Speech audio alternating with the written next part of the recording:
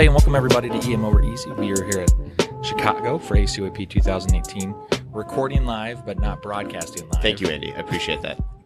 Here with Drew with a great guest, Sergey Madov, coming from us from Maimonides Hospital in New York City. He is known on Twitter as Pain-Free ED, and he is doing some awesome work in terms of the way we approach patients who present in pain. And as we all know in emergency medicine, it's a big part of what we do. I mean, if I was to do a quick straw poll my last shift, 2/3 of the people came in with a pain complaint regarding where it was with other problems. But it's really important, I think, the work that you're doing, because it's focusing on some of the cool stuff that make us realize there are more medicines than just things that start with D and M, and also gives us other opportunities to educate patients on their pain care. So, Sergey, thanks so much for coming on today. Thank you so much, guys, for having me. Super excited to be here. And this is a perfect venue for me to share some light and some work that we've been doing for the past decade or so. And I'm going to start with the preface that we all know that pain is the most prevalent chief complaint that patients come to the emergency room. About 70 to 75% of all chief complaints in one way or another related to painful conditions. And over the past 10 years, that effective, safe pain management in the ED has been my greatest passion, my greatest interest, specifically pushing for non-opioid analgesia and for safe and judicious opioid use in the ED. Absolutely. And I have to be honest, following you on Twitter with some of the papers you've been able to get out there and guides has changed my practice in pain management in the ED, there's no doubt. So for the past 6 years, I have, I think, dosed appropriately, or I hope because of you, and changed what I'm using to dose to decrease the amount of opioids out there, to use non-opioid alternatives first, and sometimes second, third, and fourth also, and avoid it completely. So talk to us about that movement. And 10 years ago, we were not doing this. You have kind of revolutionized the way we're, I think, treating pain in the emergency department. So what was the motive to start there, and where have you gone with it?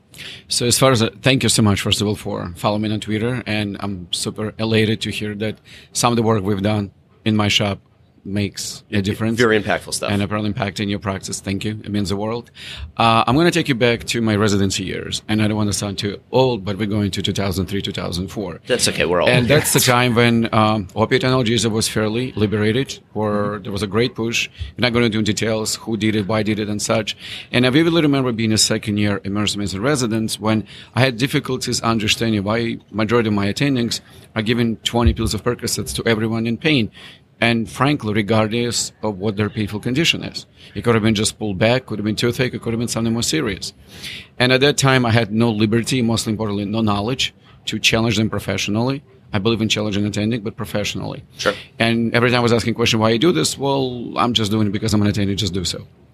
And I've taken it upon myself to read, to do some self-education, which, as another side note, as we all know, pain education in the medical schools in residency at that time have not been as great as we wanted to do. And still playing catch up today, I think. I agree. So, and subsequently, when I started reading up, I realized, you know what, there's more than one pill fits all concept. And subsequently, I became a little more comfortable in my own skin, and I actually did start challenging my attendings. And I said, well, maybe before we try Percocet, what if we do something different? And some of them listened, some of them did not. I finished up my residency. I reached out to experts who were specifically asking me a question, is this your passion, or just marginally interested in you? And I thought, that's my passion, and I want to pursue this career. And 10 years later, I'm with you fine gentlemen having a wonderful discussion on how to manage pain in ED. I love the historical part of that, because coming from a place, I mean, I'm from Southern Ohio, and it's a place where opiates were widespread used and really affected people's day-to-day lives. And I think that's the one thing that people forget, the other side of the medication that we give, which I think you bring to light in a lot of your posts and a lot of your papers, is the idea that choosing a non-opiate affects people's lives for a long period of time, versus choosing an opiate, which can have a negative impact in the opposite way. So one thing that I'm there with Drew. You've changed my practice in terms of the way I practice. In fact, we both work at a hospital that's just trying to get ketamine for pain. And literally they said, we need articles for this. And I just went to your Twitter feed and found the last things you posted about ketamine and said, pharmacist, here you go. Listen to Sergey, come up with a protocol. And so it's amazing with the stuff you're doing. So what keeps you going, though? Because I know there's been a lot of naysayers along the way. There have been people who have disagreed with you. I've seen some of the Twitter battles and the social media disagreeers. How do you keep going with this particular project? So it's a very good question. And once again, I'm going to take us back. There was a time when, and still is, the people pushing for so-called opioid-free anything. Opioid-free ED, which I am partially, I was probably completely responsible for. And I do have to apologize to everybody. It was a misnomer. There's no such thing as opioid-free ED. Safe and judicious opioid use, that's the way to do it. Or maybe opioid reduction initiatives. And the way you push and the way you do it's by education.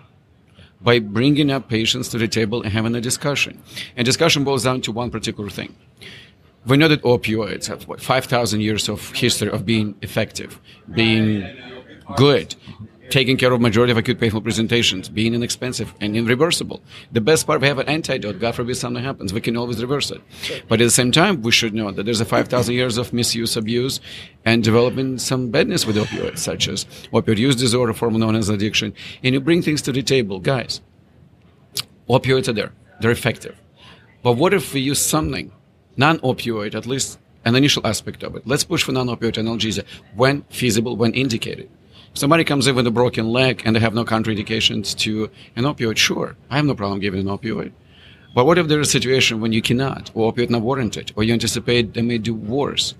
That's the push for non-opioid analgesia. And by bringing people at the table, having this discussion, slowly but surely, you're probably going to win them over.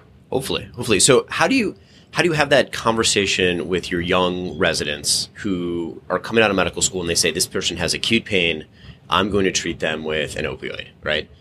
That is the mentality, right? I think maybe they have appendicitis, maybe they have a ovarian torsion. I need to treat acute pain. And that's my biggest pet peeve. That's what been 3 or 5 years of my research.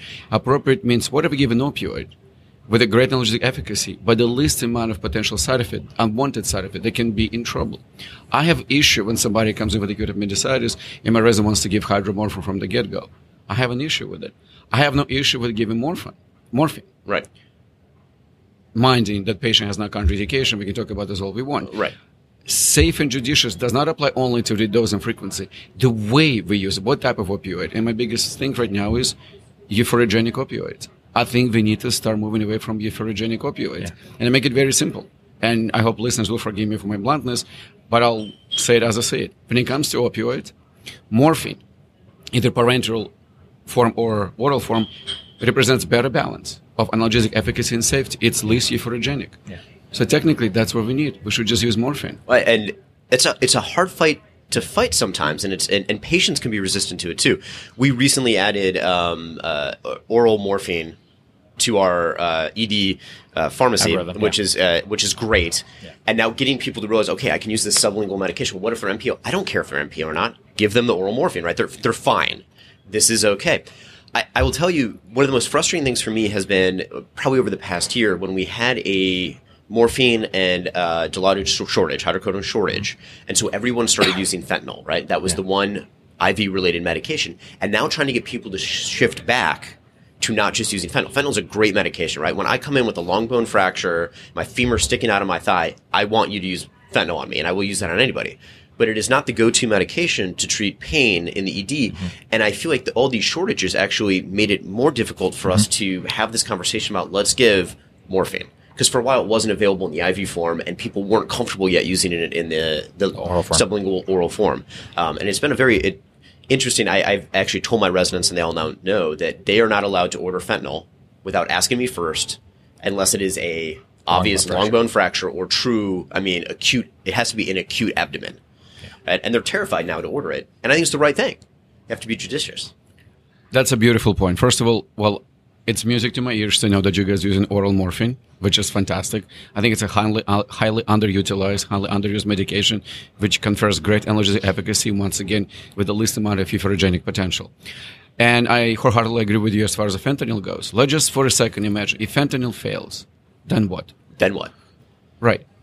Fentanyl is the most potent opioid for legal and unfortunately legal purposes that we know to humans. Yeah. So it's 100 times more potent than morphine. So if you start with fentanyl and it fails, then what are you going to do? You're hosed. You cannot go to morphine. You cannot, God forbid, go to hydromorphine. So yes, fentanyl should be reserved unless there's a great cut, such an injury that warrant amazing amount of opioids, and probably fentanyl is a way to do it. But bear in mind, it's a short acting. So you have to frequently redose, and there's certain problem with the frequently redosing fentanyl.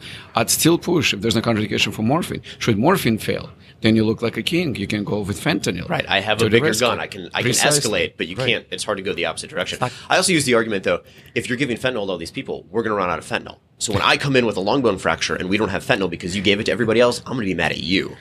I tell that to my rep, and they look, oh, well, that makes sense. Here's another thing when it comes to drug shortages. I think what I was pushing when it comes to non-opioid analgesia, that actually play to our favor. Let's say you don't have an opioid. Let's say there's a shortage for every single opioid you possibly can imagine. Then what do you do? And that's where the non-opioid analgesia comes in. Patient comes with a femur fracture. Sure, you can start them on ketamine, and you can do nerve block. Absolutely. And guess what? Pain is probably going to be optimized to the level the patient is willing to accept. Zero pain is, obviously, we're not talking about zero pain. There's no such thing. But you can make a difference by using non-opioid analgesia. So I love that you brought the residents, and I think they're actually easier to, I think, get on board with this. The next thing is the patients, because I feel like that's probably what started all this, was patient expectation of the idea of being pain-free, which I think we can all agree is pain is pain is a fortunate receptor response to your body saying something is wrong. And so to me, I never want to be in no pain, because then I'll forget what's going on. But I think people come in with this idea that, the only thing that worked for my mom was Dilaudid. And you're like, well, you're not your mom. And we don't need to start with that. So how do you have that conversation with patients? Because I know you probably do this routinely. I do. And I'm going to take us back, make an analogy. I think that one of the biggest shortcomings that we've had over the past 15 or 20 years or so, it seems to be we've neglected the concept of involving patient in shared decision-making when it comes to pain. And the problem is we have not set up an expectation. We did not pushing the truth. And the truth is, I know you're hurting. And you're probably going to be hurting for at least reasonable 3-4 days. You have a broken arm, leg, and such. And there's nothing I can do. I want you to understand it's going to hurt. I'm here to help you.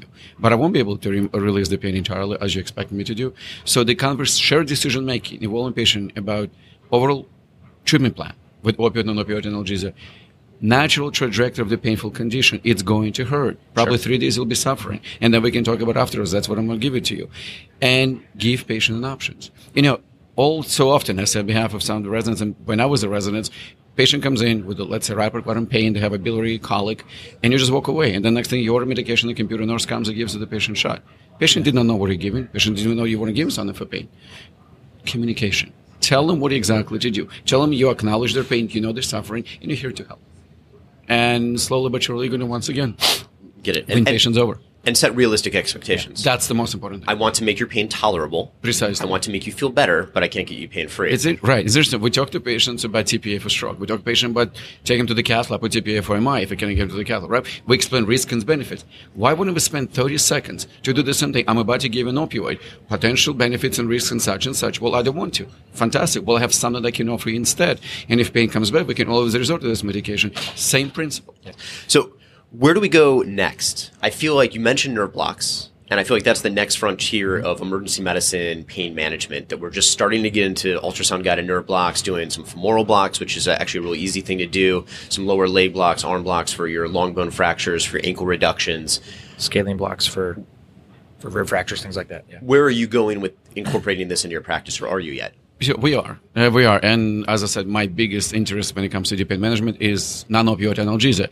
And I think a combination of opioid, non-opioid analgesics, at least to begin with, or non-opioid first, opioid second, should be the basis for our successful pain management. And at the same time, to push for this safe and judicious opioid use, specifically geared to avoid opioids with high potential for abuse and misuse. These are two things. So non-opioid analgesia, maybe first, when indicated, when feasible, opioids to rescue. If opioids are deemed to be necessary on the first try, at least choose some opioid with the least amount of potential side effect, particularly leading to abuse and misuse. And the third tendency, we probably beyond the scope of this conversation, is address issue with opioid use disorder and start thinking and initiating medication-assisted therapy for patients with opioid use disorder in the ED. So the three major tendencies. That's a whole other huge conversation, a huge movement, which we're starting to do better at, I think, in emergency medicine. I actually had a chance to sit down with some guys from Buffalo, New York, which have a whole buprenorphine protocol now that they're able to get people into clinics within 48 hours. Had a fantastic conversation with them. And even in Central Ohio, where we're kind of the face of part of the opioid epidemic, we have a nice response team in our county that can come in and get people directly into opioid management clinics and programs when they come in as a heroin overdose or addiction issues. And it's been a great resource. I hope our funding doesn't dry up for that, because we're in year 2 of a 2-year funding period. Yeah. But this is crucial stuff. And the next step to decreasing our use of opioid in the ED also is getting it out of the community as much as possible. Right. And the non-opioid analgesic modalities it's a very fertile soil to discuss. And frankly, as an example, just last year, the American Academy of Orthopedics, the American College of Orthopedic Surgeons actually put together a position statement that clearly stated elderly patient with a hip or femur fracture should be getting blocks in the ED on the floor. That should be considered standard of care. And trust me, and you know probably in the first hand, nothing makes anybody better when elderly patient with multiple comorbidities, COPD, CHF, AFib, Eliquis, Coumadin, bad vital signs, gets a block, and it just, life becomes beautiful. Feels much better. Yeah, recently, just new push for blunt thoracoabdominal trauma, particularly multiple refractures in elderly, serratus anterior plane block. It does wonders for patients. It's safe, it's effective, efficient, and they don't get pneumonias, they get atelectasis. They opioid basically free almost, to the point they don't ask for opioids. And you can bridge them to something that would be more feasible for them. So there is a push. Ketamine is an interesting drug, and I'm a big proponent of it, and I think people should consider utilizing it, and if not, start utilizing more and more and more, and maybe push for continuous infusion and such. And NSAIDs have to be checks and balances as well. That's not as safe as people think it is. Acetaminophen, it's bad analgesics. It's a weak analgesic, no matter how you shape it. Oral, suppository, IV form. There's a great push for intravenous acetaminophen, but cost is prohibitive. So that's why you just basically put this analgesic soup in the sense that you combine analgesics from different classes, acting on different receptors, and you get this superb analgesic. You know, a classically used 2006 paper, Savdar, showed that if you combine ketorolac and morphine for patients with renal colic, they do much better if you give them either ketorolac or morphine alone. Sure. This is the combination, non-opioid and opioid, analgesic together. Great. This is awesome stuff. Yeah. Now, Sergey, before we let you go, we haven't done it the last couple times we recorded, but I think it'd be fun to do something fun to finish off the episode. Not that this hasn't been a fun conversation, but we typically ask guests two things. So if you have to go get breakfast anywhere, where are you going and what are you getting? And then the second is, who's your favorite superhero and why? So, who's my favorite superhero? That's superhero. So I think everybody wants to know. Andy's Thor. I'm Thor. Drew is very obscure in the idea that it's Splinter, who you don't think is a superhero, but he was a rat that had toxic ooze that made him life-size in Teenage Mutant Ninja Turtles. And I think of myself, training my residents. I'm not the superhero that's doing the action. I'm the one that's guiding the superheroes to do their action. I've got superhero. Remember, my background, I've never even known about superheroes and stuff ever since I moved to America. Yeah. Slowly but surely with kids and everything else. I need to think about it. I don't even think I have a superhero. That's interesting. No, I need to come up with something. We can hit you up on Twitter and get the answer from you later. Do I need to elaborate why it's my superhero, or just need to mention who's your favorite superhero? You don't have to elaborate why. Fine. Okay. So as far as the breakfast goes, Egg Benedict is my favorite. Absolutely. Love it. Yeah, and I would go diner, whatever place I can get Egg Benedicts. I'm very happy. And as far as the superhero goes, I'll go for Iron Man. Okay. Yeah. Solid choice. Yeah. Rich guy, great outfit. Resilient. Very, very resilient. Seem to be indestructible. Yeah. I mean, it's pretty much everything we want to be as men, right? Yeah. True. Exactly. No, that's true. Fast cars, crazy outfits. Deals well with pain. Yeah. Yes. And there's the tie-in. Nice. So, thank you so much for joining us. This has been an absolute pleasure. We're excited to have you on Emo Over Easy and look forward to talking to you again soon, hopefully. Thank you so much for having me. I had a blast, and it's such an enjoyable conversation. Thank you, guys. And before I go, thank you so much for all you do. You are amazing guys. You're making a huge impact. You just keep having the sense of humor in your podcast, and everybody's going to enjoy it even at greater extent they already are. So thank you for having me. Thank you for all you do. Well, that means the world to us. For all you Emo Over Easy listeners out there, we look forward to talking to you next time. Until the next episode comes out, check us out on social media, Twitter, Facebook, and of course our blog site. The blog site. EmoOverEasy.com. Thanks so much.